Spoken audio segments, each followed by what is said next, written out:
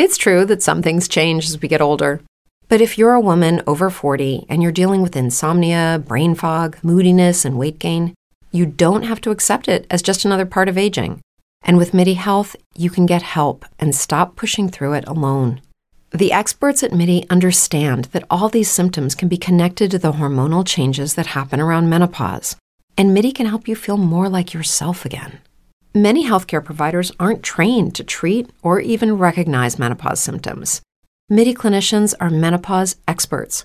They're dedicated to providing safe, effective, FDA-approved solutions for dozens of hormonal symptoms, not just hot flashes. Most importantly, they're covered by insurance. 91% of MIDI patients get relief from symptoms within just 2 months. You deserve to feel great. Book your virtual visit today at joinmidi.com. That's joinmidi.com. Hello, it is Ryan, and we could all use an extra bright spot in our day, couldn't we? Just to make up for things like sitting in traffic, doing the dishes, counting your steps, all the mundane stuff. That is why I'm such a big fan of Chumba Casino. Chumba Casino has all your favorite social casino-style games that you can play for free anytime, anywhere with daily bonuses. That should brighten your day a little. Actually, a lot. So sign up now at ChumbaCasino.com. That's ChumbaCasino.com. No purchase necessary. VGW Group. Void where prohibited by law. See terms and conditions. 18+. You're listening to Screen Heroes on the Heroes Podcast Network.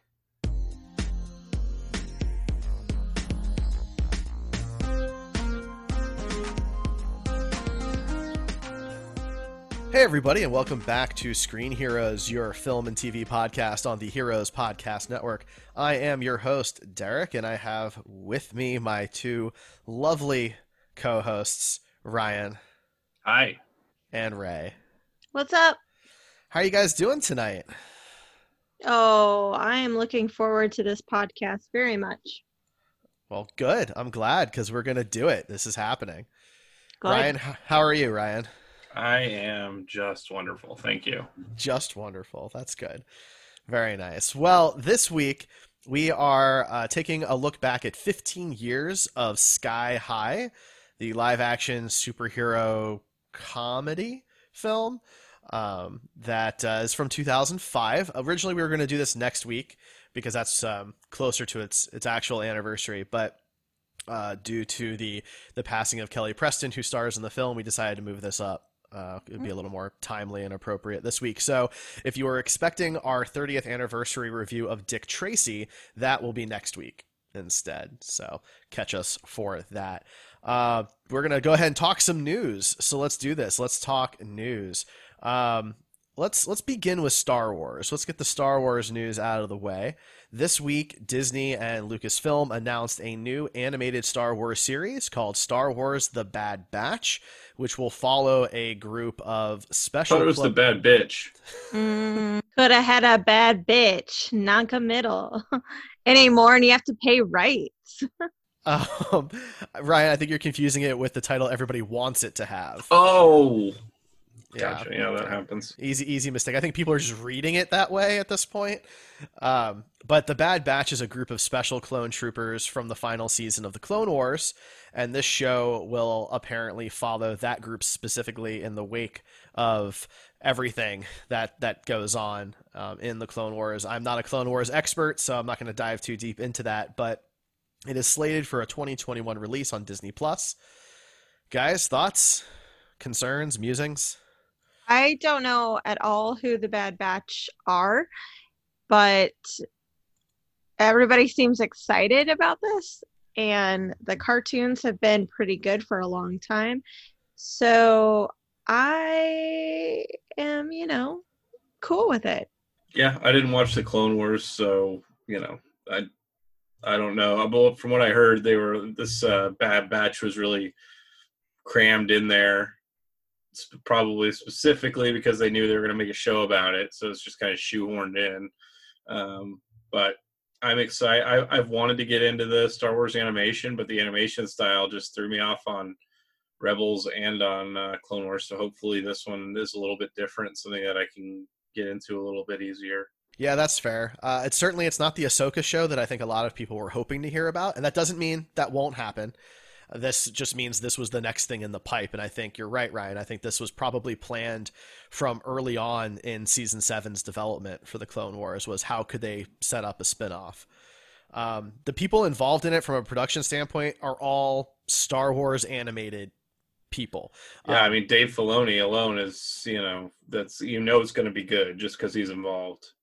That's definitely a huge plus, but people from the Clone Wars, Rebels, and Resistance are all involved, as well as people from the Mandalorian. So this is definitely something that's getting a lot of focus and attention from the core Star Wars TV group. So I don't really have any concerns, other than I just don't really know anything about those characters.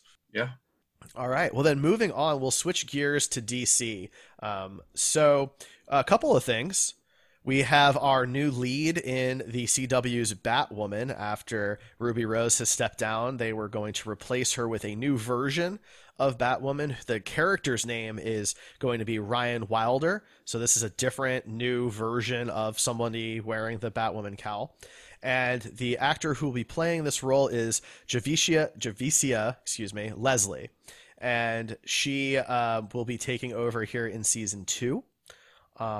And this is a statement from her, from Entertainment Weekly, quote, I am extremely proud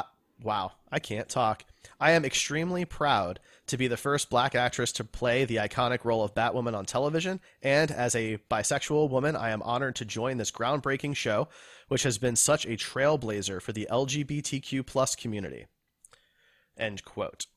So this is cool. We now have our actor, so they moved that along pretty quickly, unless they had her in mind already for something on the CW.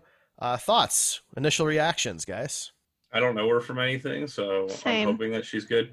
The name Ryan is always a strong, powerful name and associated with strong and powerful people, so I'm sure the character is going to be great. I did read that her character is basically the exact opposite of Kate Kane in terms of personality, which actually makes me a little more excited for this show, because I could not get behind the character the way she was portrayed. So yeah, I might give it a second chance if it gets good reviews. I don't know. I've kind of backed off all the CW shows this season, but we'll see. I am hopeful. I completely agree. I don't know too much about that actress, but she seems very excited and thrilled to do this. So I'm behind people that have fervor.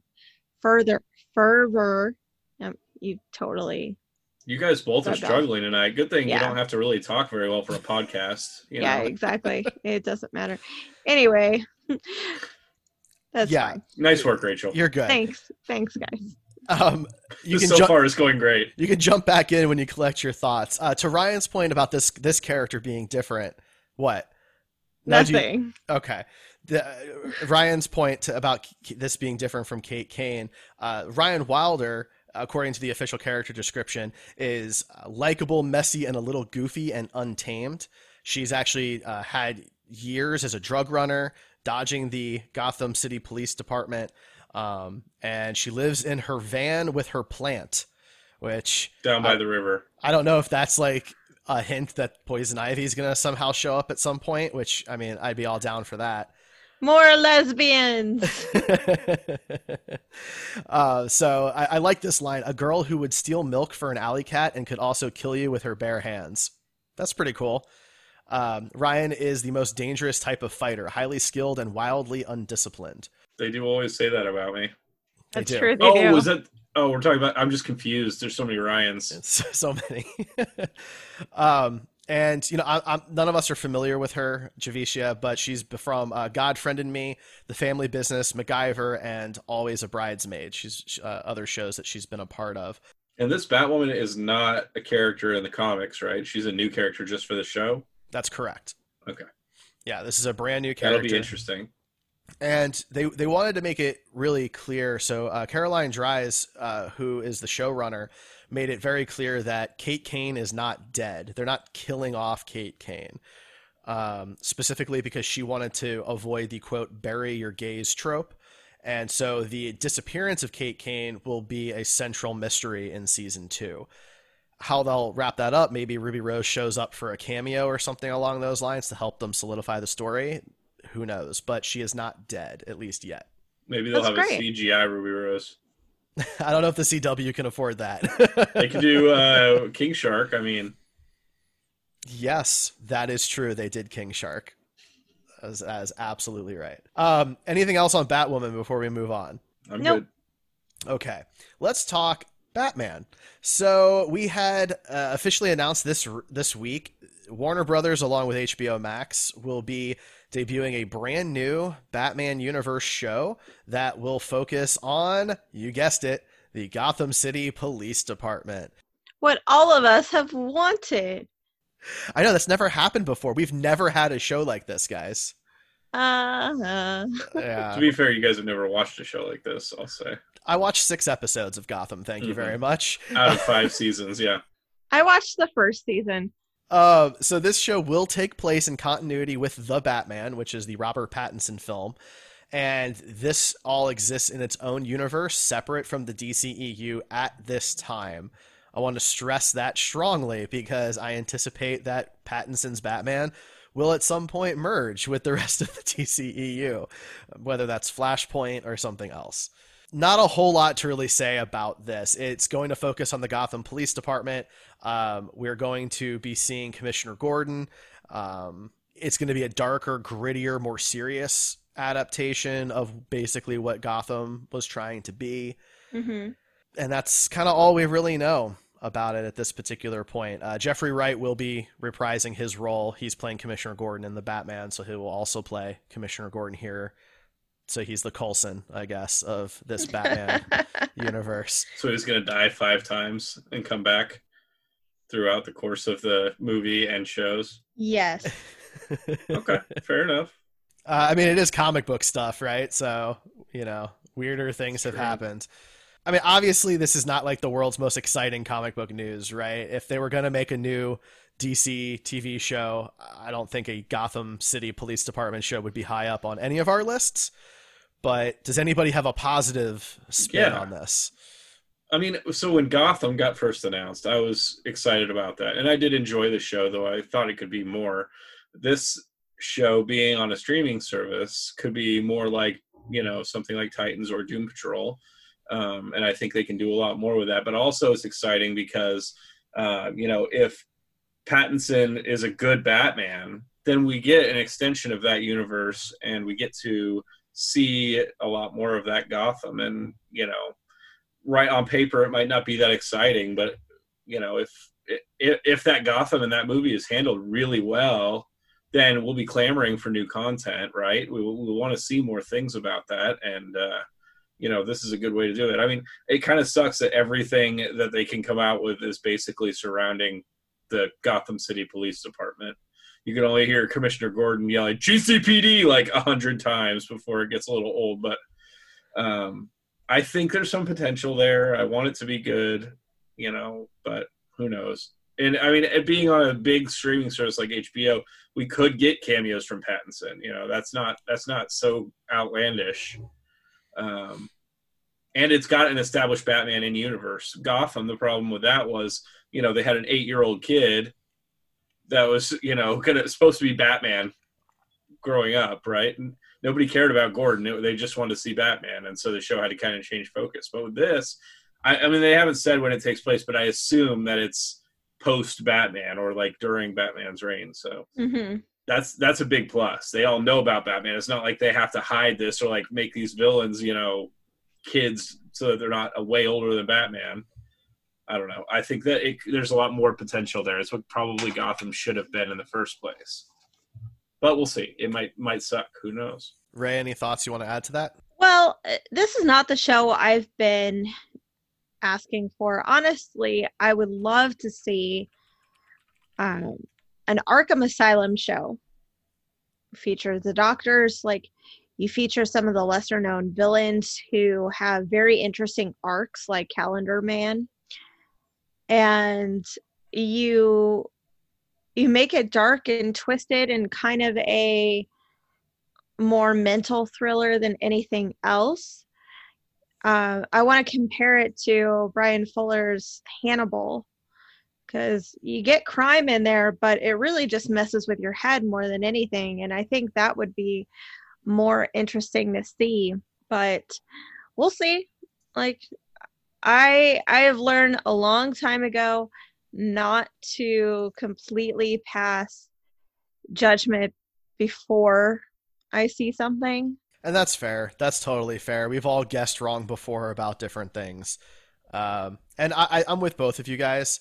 I agree that I think an Asylum show would be really freaking cool and have a ton of potential. I know, I have great ideas. At the same time, I do think that this show does have the opportunity to do Gotham right. By having Batman already exist as an adult, you can have these other bad guys without any problems. And I think that was one of the big hiccups for Gotham, at least for me and people who cared about such things. So that's going to be a show that's coming up. Anything else you guys want to add to that before we move on to our final news item? If that Asylum show comes out, I want just Royalties. You want royalties? I want money. That's fair. All right. Well, so our last news article is kind of a somber one. Grant Imahara passed away today at the age of just 49 from a brain aneurysm. He passed away yesterday. Was it yesterday? I apologize. Yeah. Yesterday. Very good. And this really bums me out. I really liked him. I've been watching him since the very early days of him on MythBusters, and he was in a fan production for Star Trek called Star Trek Continues. And he does tons of robotic work. He's worked on the Star Wars films. Yeah, he was the one that redid all the R2D2s for the prequels and updated their electronics and everything. So he had a pretty big role, and he was the primary driver for all the R2D2s in the prequels. Yeah, and that's pretty huge. Mm-hmm, yeah. Absolutely. He was pretty beloved in the Star Trek fan community. He did lots of cosplay stuff and would go to conventions and things like that. And so he just always seemed like a really cool person, incredibly, bright and talented. And so it's just really sad. It's a sad situation and very sudden. And so I just wanted to, bring this up, make sure that people were made aware of it. And that's it. I don't know if there's anything you guys would like to add to that. No, I mean, I first saw him in BattleBots and, later in MythBusters, and he was at Dragon Con one year when I was there. I didn't get to meet him, but I got to walk by him when he was going to the elevator once, so that was cool. But yeah, he's everything I've read about him in the cosplay community and the bot community has been that he's just a wonderful human being, and I've never heard anybody say a negative thing about him, so it's always a tragedy when somebody who's an idol for so many people, and in our case, we're all makers. We like to make stuff. So he's one of the best makers that was out there and the most inspiring ones. So yeah, it's difficult. And, my thoughts are with his family and friends out there.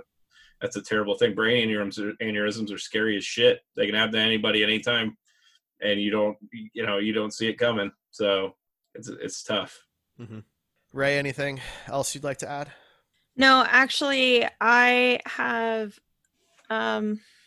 surprisingly never really seen any of his work. I never watched MythBusters, and so his passing actually made me look more into his life and his career, and he just seems like a really kick-ass kind of dude, and dying so young, so tragically, so unexpectedly is incredibly unfair to him and his family.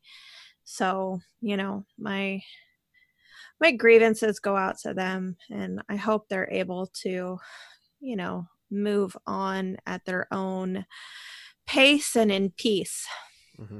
Well said. Well said. Of course, Kelly Preston, she passed away this week as well. She was battling cancer, and lost that battle. That, of course, is very sad as well.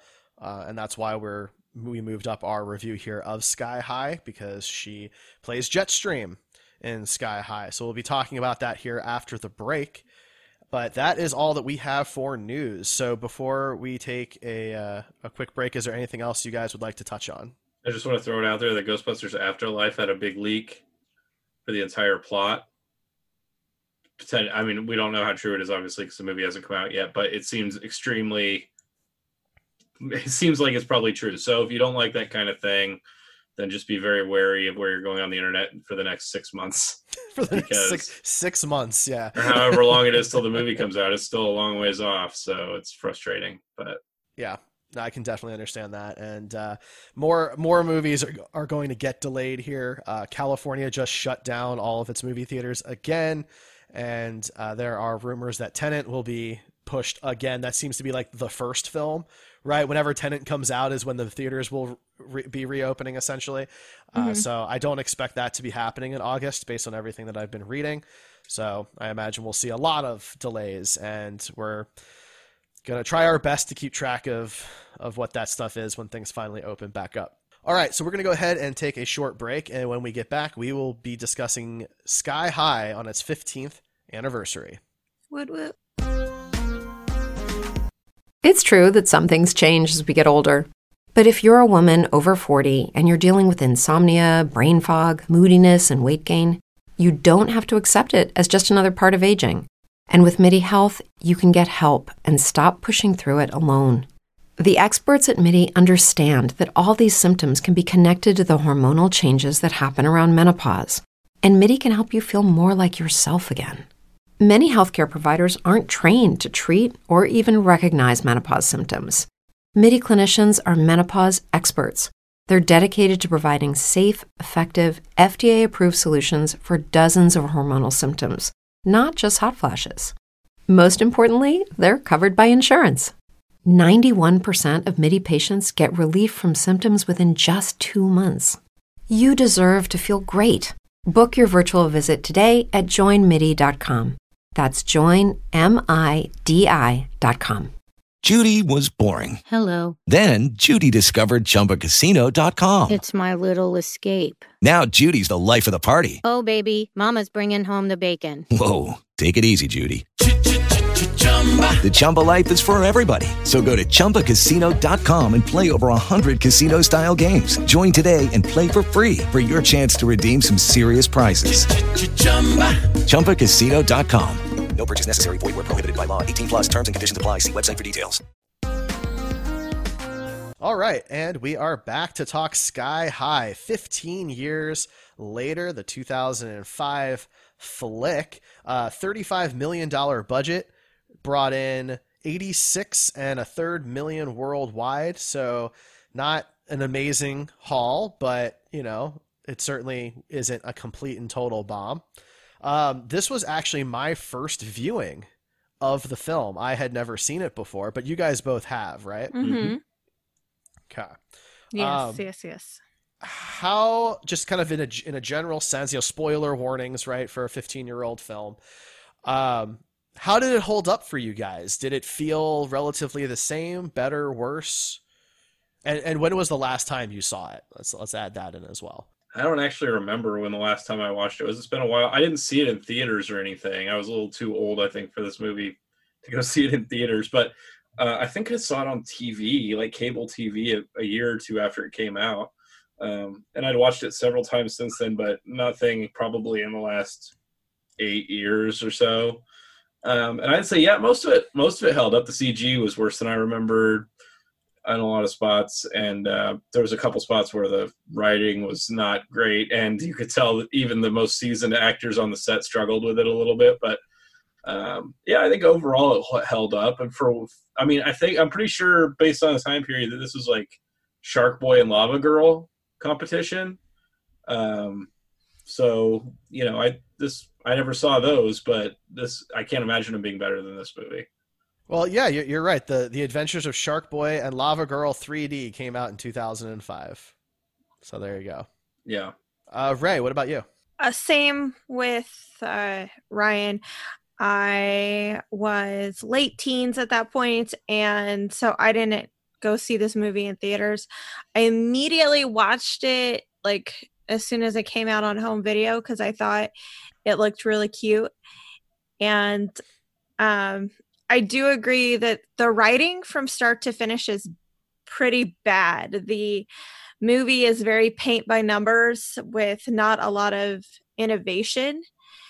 So what really sells it for me is that some of these actors are just absolutely crushing it, and they are delivering these lines so well that, no, I just don't know if anybody else could have done it, or they're really like seeing the humor in it.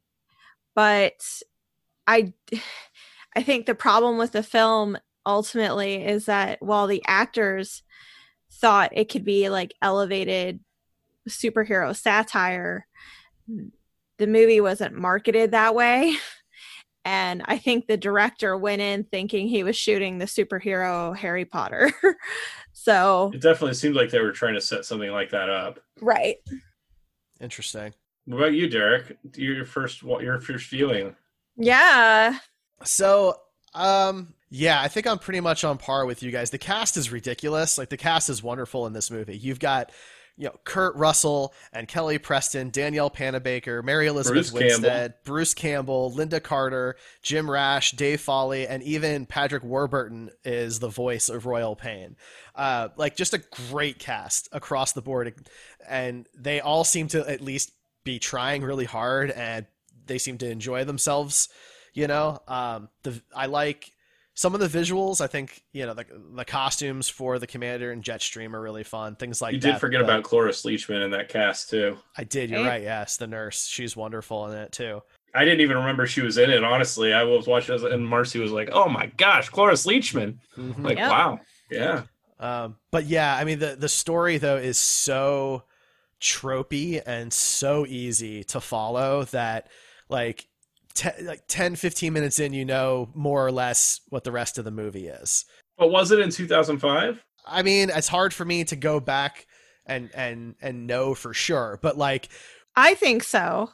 I'm pretty sure when I watched it in 2005, 2006, I knew exactly how it was going to play out. I didn't know how it was going to get there, but I knew that it was going to end where it ended. Because, like, at the end of the day, like, yeah, they're superheroes and all that, but it's really a rom-com at the end of the day, right? Where the best friend is in love, but they don't know it, and then this new hot chick shows up, but she's bad news. Like, I feel like that story's been done 1,000 times, True. And they did it in a unique way by putting the superhero kind of skin on top of it all, and I think that certainly makes it more entertaining,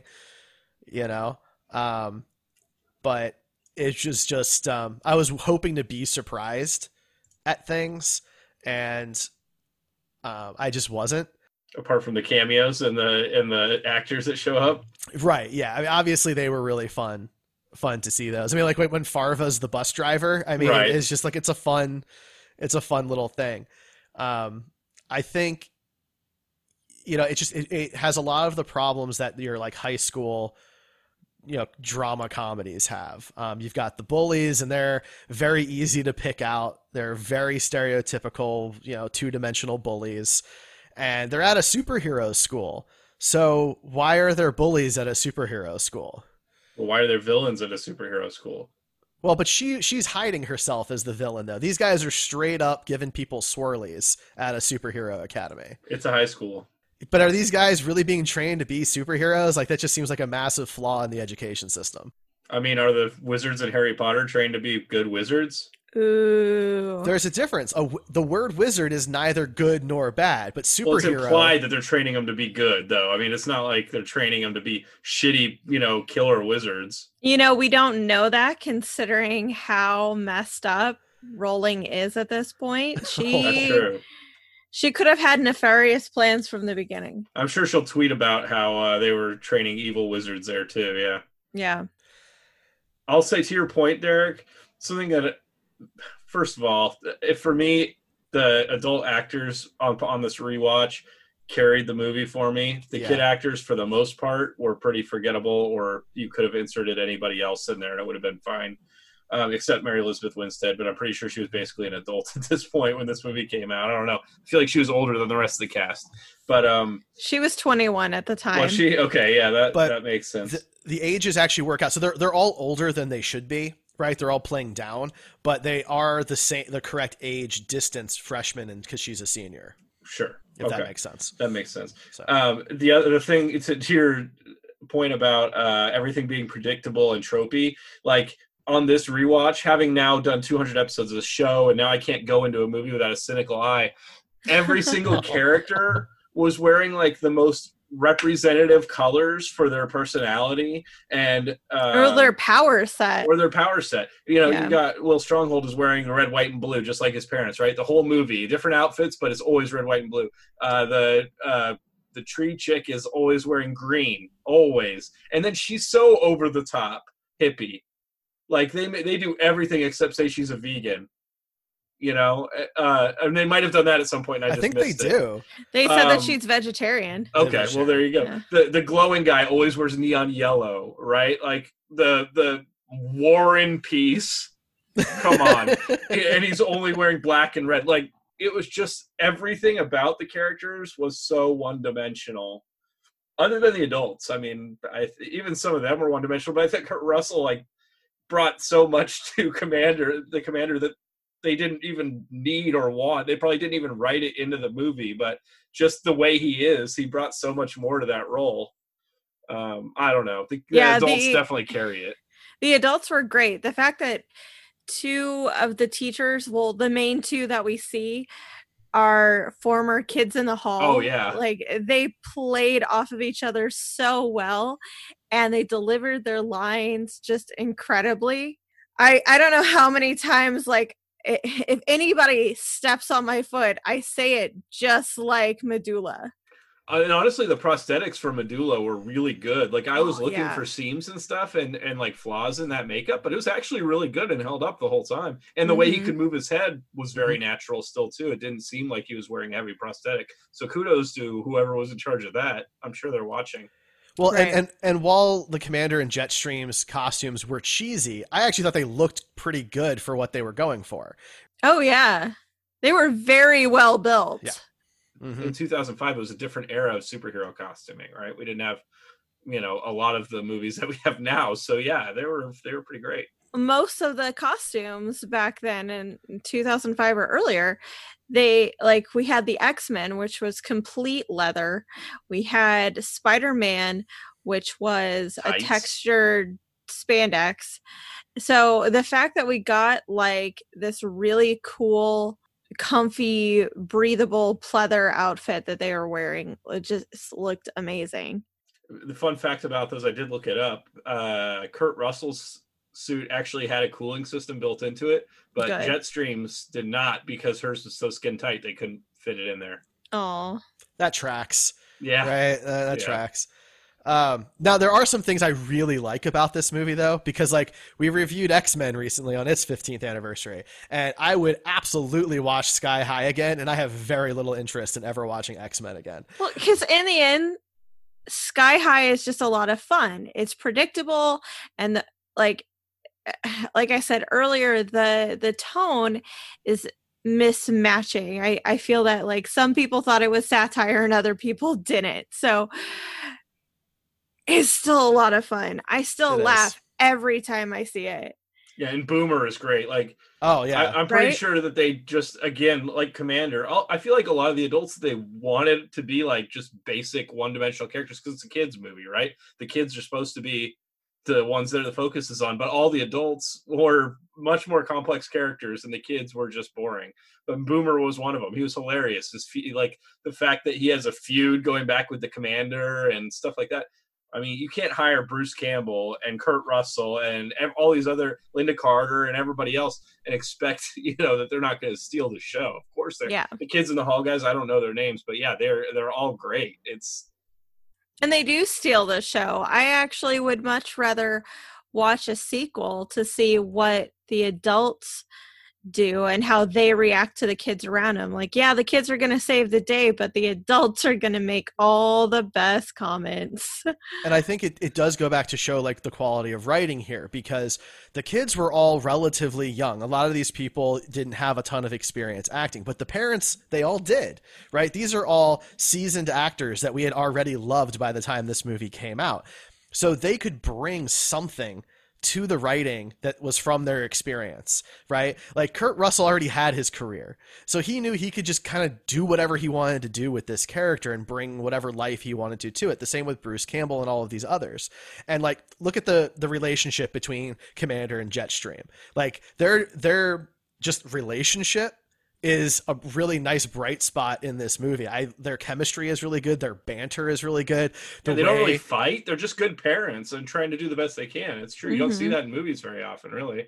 And like when you see like, you know, because the Commander's a little cocky, right? He's a little egotistical because he's like the guy, but she's carrying him around, and they go down the poles together, and, you know, they're both, you know, they take the lead at different times. I think that's a really good point, because literally she is carrying him. Yeah. Literally. Yeah. I mean, their power sets complement each other. And I like that. I really felt like the two of them could have just been a couple in real life. You know what I mean? It felt like a real relationship. And it just was nice. So that was like a really big bright spot. But again, it was the adults.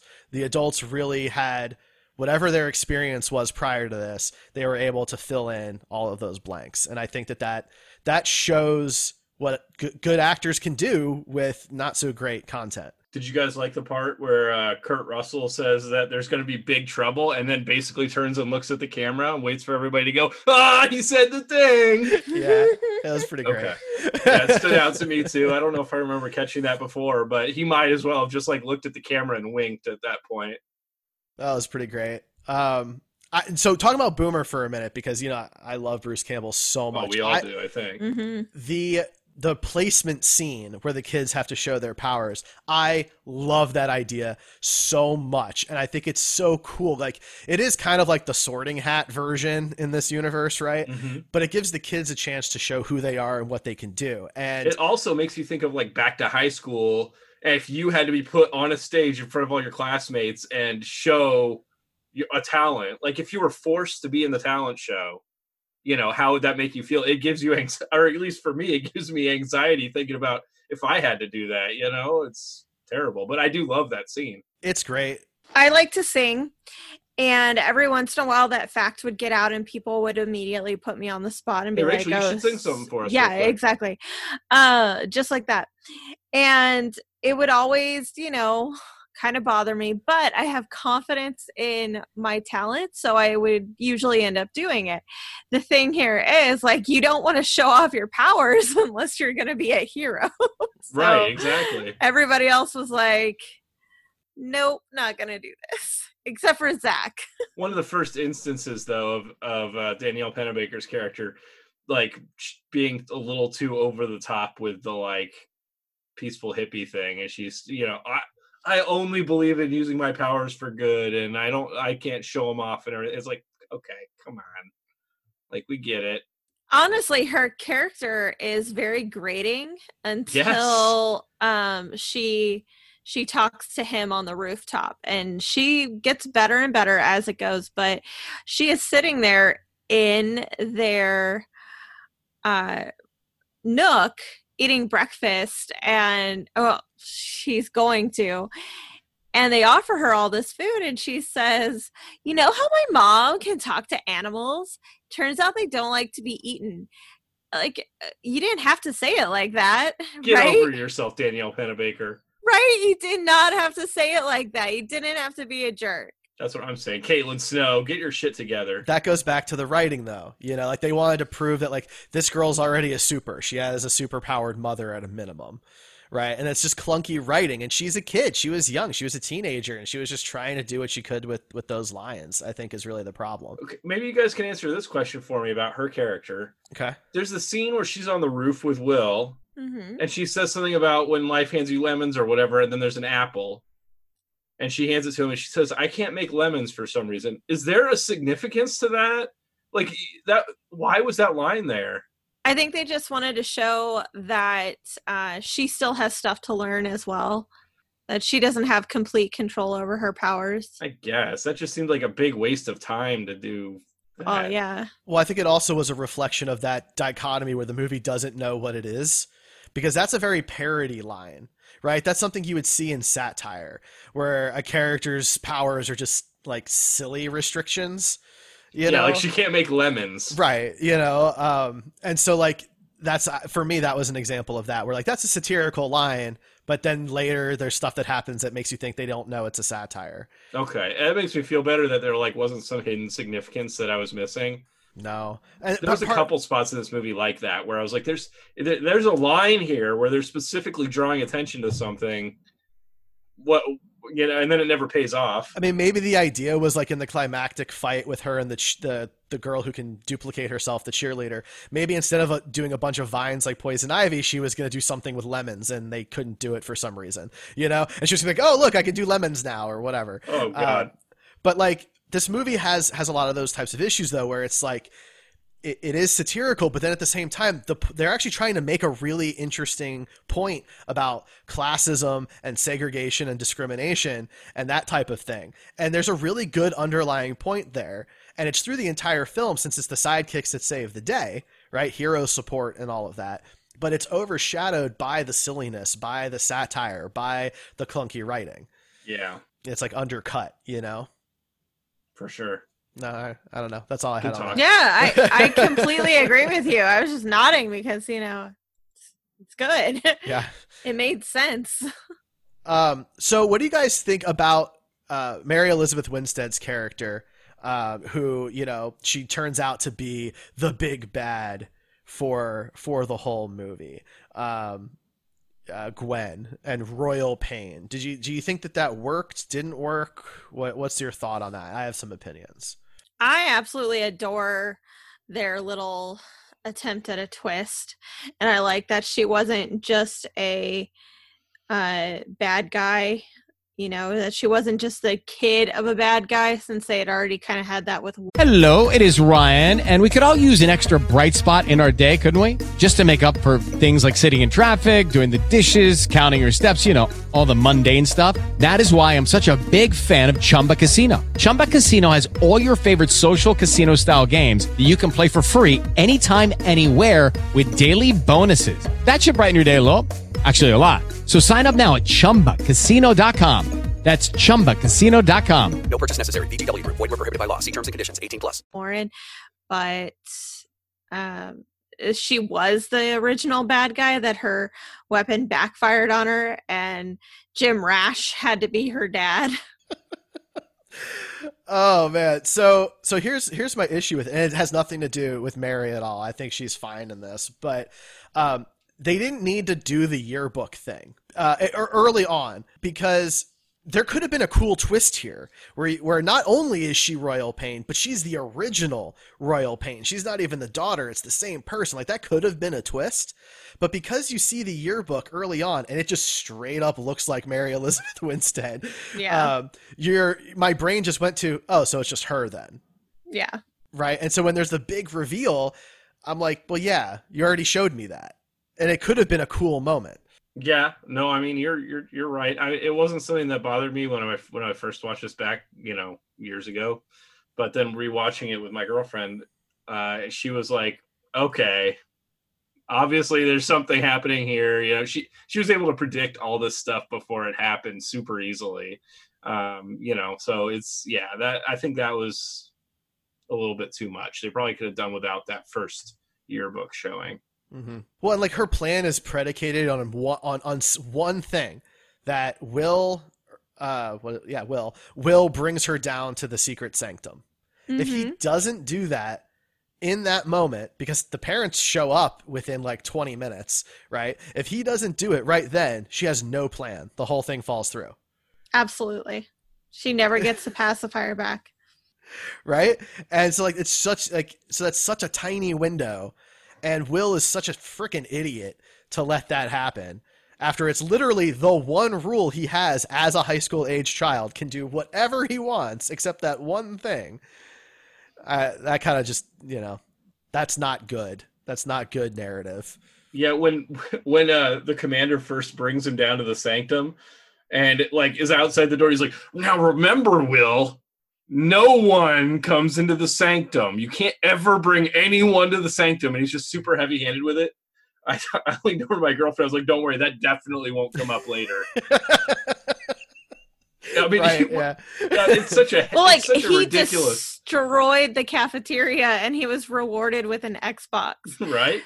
And also his power levels are like so off, like so he's struggling to lift War and Peace in that cafeteria. Yes. Like it shows him like he's like wobbly with it and everything. But then by the end of the movie, he can literally like fly and hold up an island full of people.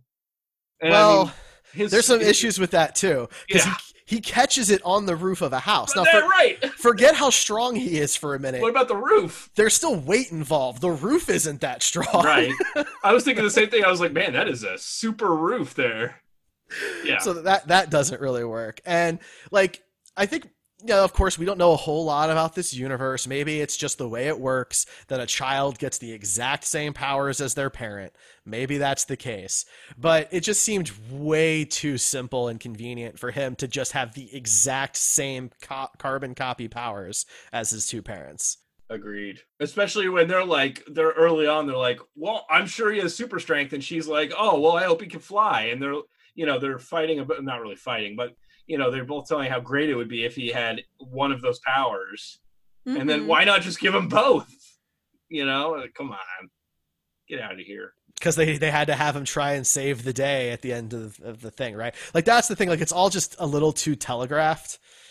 It's a little too tropey.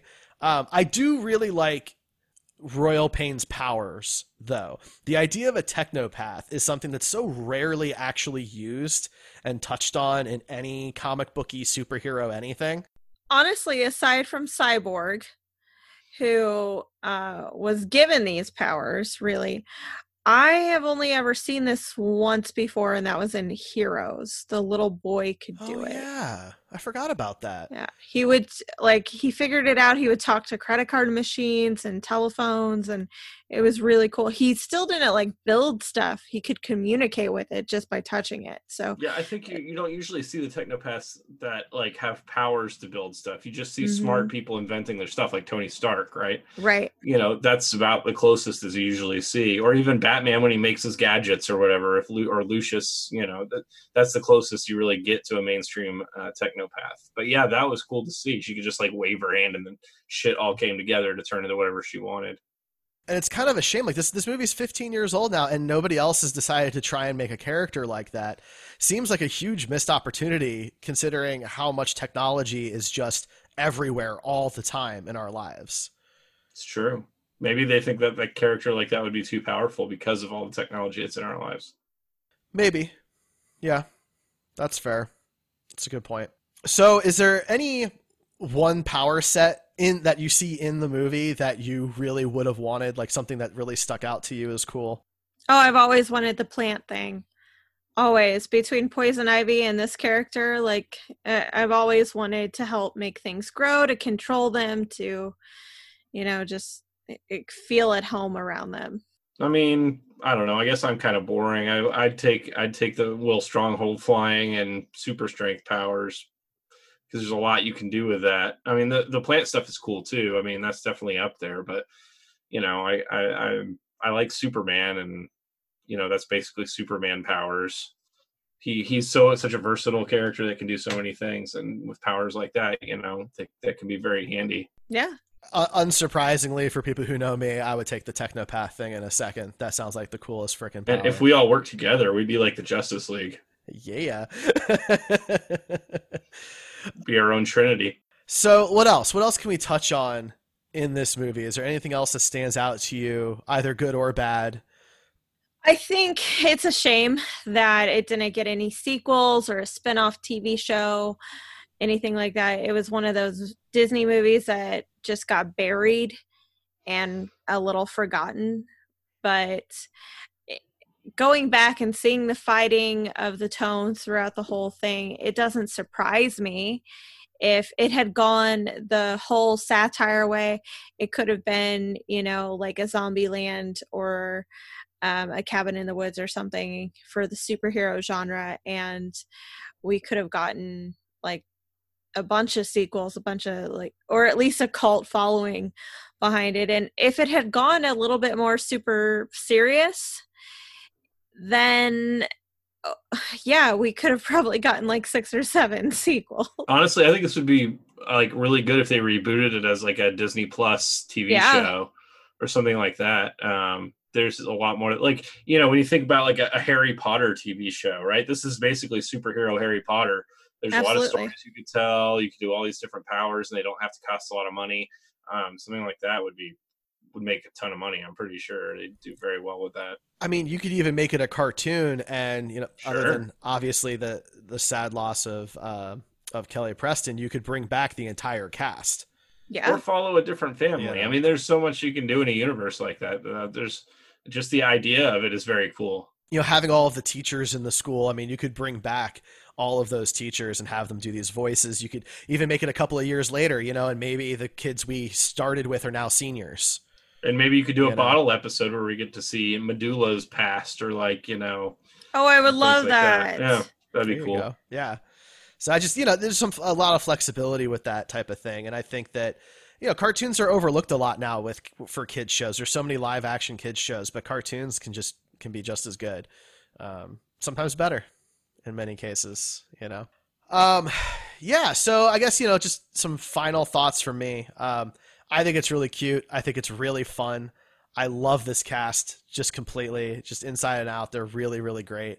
And I think that it just wasn't quite sure what it was trying to be because of the clunky writing, and it just wasn't very original from a narrative standpoint. The skin on top of it, the superhero high school and all of that, I think was really brilliant. Yeah, I agree. Yeah, I think that's why Rachel and I both appreciate this movie. absolutely. And now you. And now me. Yeah, that's true. Some fun facts about the movie for you guys.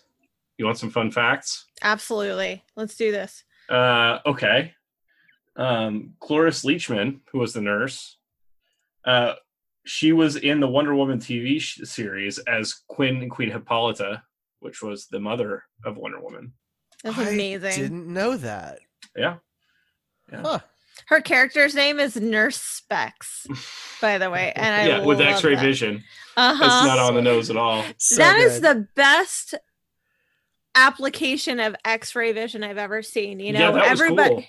everybody talks about how they would see into bank vaults or be a complete perv, and here she is, you know, a medical professional, and I love it. Another fun fact for you. Kurt Russell and Mary Elizabeth Winstead would portray the main protagonists in The Thing in 1982, as well as the prequel, The Thing, in 2011. Yep. Mm-hmm. Mm-hmm. They weird also starred connection in Death Proof together. Mm-hmm. Mm-hmm. Oh yeah, there Mhm. you go. They had 0 scenes together, but they were still in the same movie. Well, they only have 2 scenes together, I guess 3 scenes together in this one, unless you count the baby version of Kurt Russell. Yeah, we didn't really talk about the ending where they all turn to babies. I love it. I think it is so ridiculous and over the top. It's probably one of my favorite aspects of the movie because killing people is so cliche for big villains that turning them all into babies and raising a super villain army is hilarious. My only problem with it is, in retrospect, like as a revenge plot, it's great. But the gun was designed before there was a need for the revenge because it's what causes her to turn into a baby. So what was the original motivation for building that weapon? Probably just to get, you know, Kurt Russell out of the way because he was a dick Because he was a dick. in high school. Yeah, he was a dick. Could be. Also, can we just take a quick moment to appreciate that Jim Rash's character Stitches was the same age as Royal Pain, and at the tender age of 18 decided he was going to raise his boss as his daughter. I mean, Way to step up, Jim Rash. It's a Yeah, little weird, yeah. but yeah. he might be a villain, but he's a good dad. As long as no one with 6 arms comes near his daughter. I will say, as far as this movie was very telegraphed, the pacifier weapon did surprise me. It did not occur to me that it was going to turn people into babies. That was not something that had crossed my mind. I assumed that it was going to either remove their powers or make them just like completely docile. Well, with a name like the Pacifier, that's probably what they wanted you to take Right. from it. So I will say they did get me there. Fair is fair. In a not so fun fact, Oh boy. Oh. at the beginning of the movie, Commander says he just saved the Superdome from collapsing. This movie was released 1 month before Hurricane Katrina hit New Orleans Yeah. and severely damaged the Superdome. I didn't make that connection, That isn't a fun fact. but I said it was a not so fun fact. yeah, I that's prefaced it. that is interesting timing. This is a fun fact. Oh, okay. This is the second movie in which Kelly Preston plays a real estate agent. Do you guys know what the first one is? No. No guesses? Oh, is it Jerry Maguire? It is not Jerry Maguire. Okay, then no, I don't know. Derek? Is it twins? It is not twins. It's not? The Cat in the Hat. Oh my god. She's Yeah, in that? She's the mom in the Cat in the Hat. Oh, I I always never just saw that. associate her with the mom. Gotcha. I never saw Cat in the Hat. Okay. Well, that's basically all my fun facts. Those so are fun sorry. facts. Okay. I hope That's they were okay. fun enough for you. They were quite fun. Very, very Yeah. fun. Yeah. I do want to say that scene where Will Stronghold gets his first kiss on the cheek and then like jumps on the streetlight in the middle of the street, that was really bad looking. It was. It looks like they took construction paper and like cut out the shape of a streetlight and Will Stronghold and just like spun it around in front of the film. It was so bad. That's fair. Yeah. Yeah. That's definitely fair. The CGI was definitely lacking, and like with Danielle Panabaker's trees and stuff, it was generally not great. Also, it was okay like in the final fight when it like came up behind her and broke all the windows, and she was fighting that like the chick that could make multiple copies of herself. Mhm. Mhm. But then like when she goes up on the roof to meet Will and stuff like that, it looked pretty bad. But it's 2005 kids film, I can't be too hard on it. Yeah. Yeah. That's fair. I do love the CGI on Multiple Girl on Penny because they used twins for it, and maximum there was 6 of her, and it looked just really good always. She never looked bad. It's true. There you go. We could talk about Warner Brothers pettiness for a second, if you guys would like. So Linda Carter plays Principal Powers. She should be president. And she played Wonder Woman. That was kind of like her real big iconic role. Well, originally they were going to have her wear gold bracelets as kind of a nod to that character, but Warner Brothers told them no. But they were okay with her saying, "I'm not Wonder Woman," when she walks out of the detention room. I don't think they can stop that because it's a pop culture character that's just a reference. But I mean, gold bracelets are just all kinds of people wear gold bracelets. I think because it's a design choice. Yeah. That's kind of the key difference, I think. Yeah, I guess. I don't know. I still don't really get it. I mean, like I said, it's petty. It's definitely petty. It's not. We all know Warner Brothers is never petty, so I don't believe it. It's not a mature decision, because like, look, you either got the reference and that would have been a cool little note, or it just would have been bracelets and nobody would have cared. Yeah. All right. Well, we're coming in on our hour mark here. Anything else, guys, that you would like to touch on? No. Kurt Russell should do more kids movies. Yeah, I should. I agree. He was the Christmas one he did. That was a kids movie, and that was pretty good too. Claus or whatever it's called. It was really good.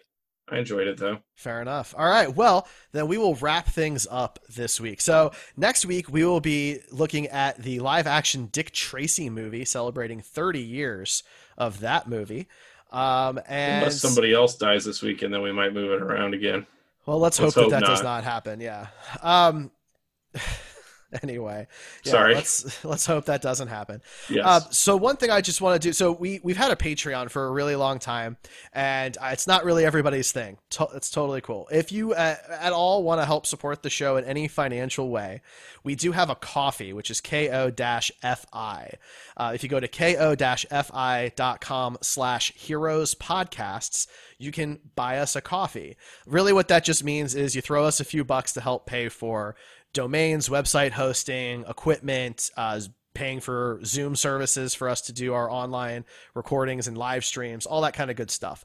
So it can be a one-time thing. You can do it as often as you want, so there's no subscription requirements. So there's something that you could check out if you'd like. Otherwise, you can just subscribe to the show. We're on Spotify and Apple Podcasts, Spreaker, Podcast Addict.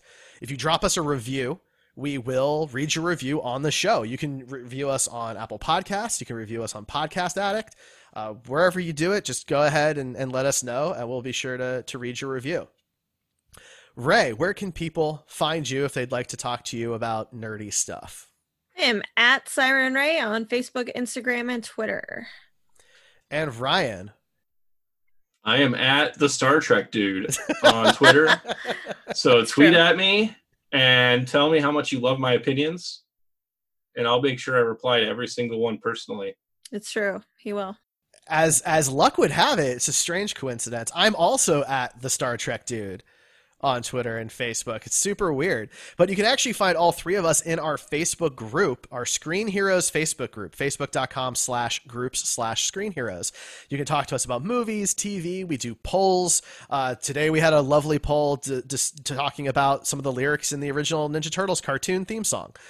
We've got a tournament bracket going up right now about the live action X-Men films. Rachel posts very thought-provoking things in there all the time. She has a very popular post today talking about musicals you'd want to see. Mm-hmm. Yeah, we post trailers and just tons of cool stuff. So come talk to us in there. It'd be a good time. Otherwise, you can find us at Screen Heroes Pod on Twitter or heroespodcasts.com and Heroes Podcast Network on Facebook. Thanks, everybody. We'll catch you next week.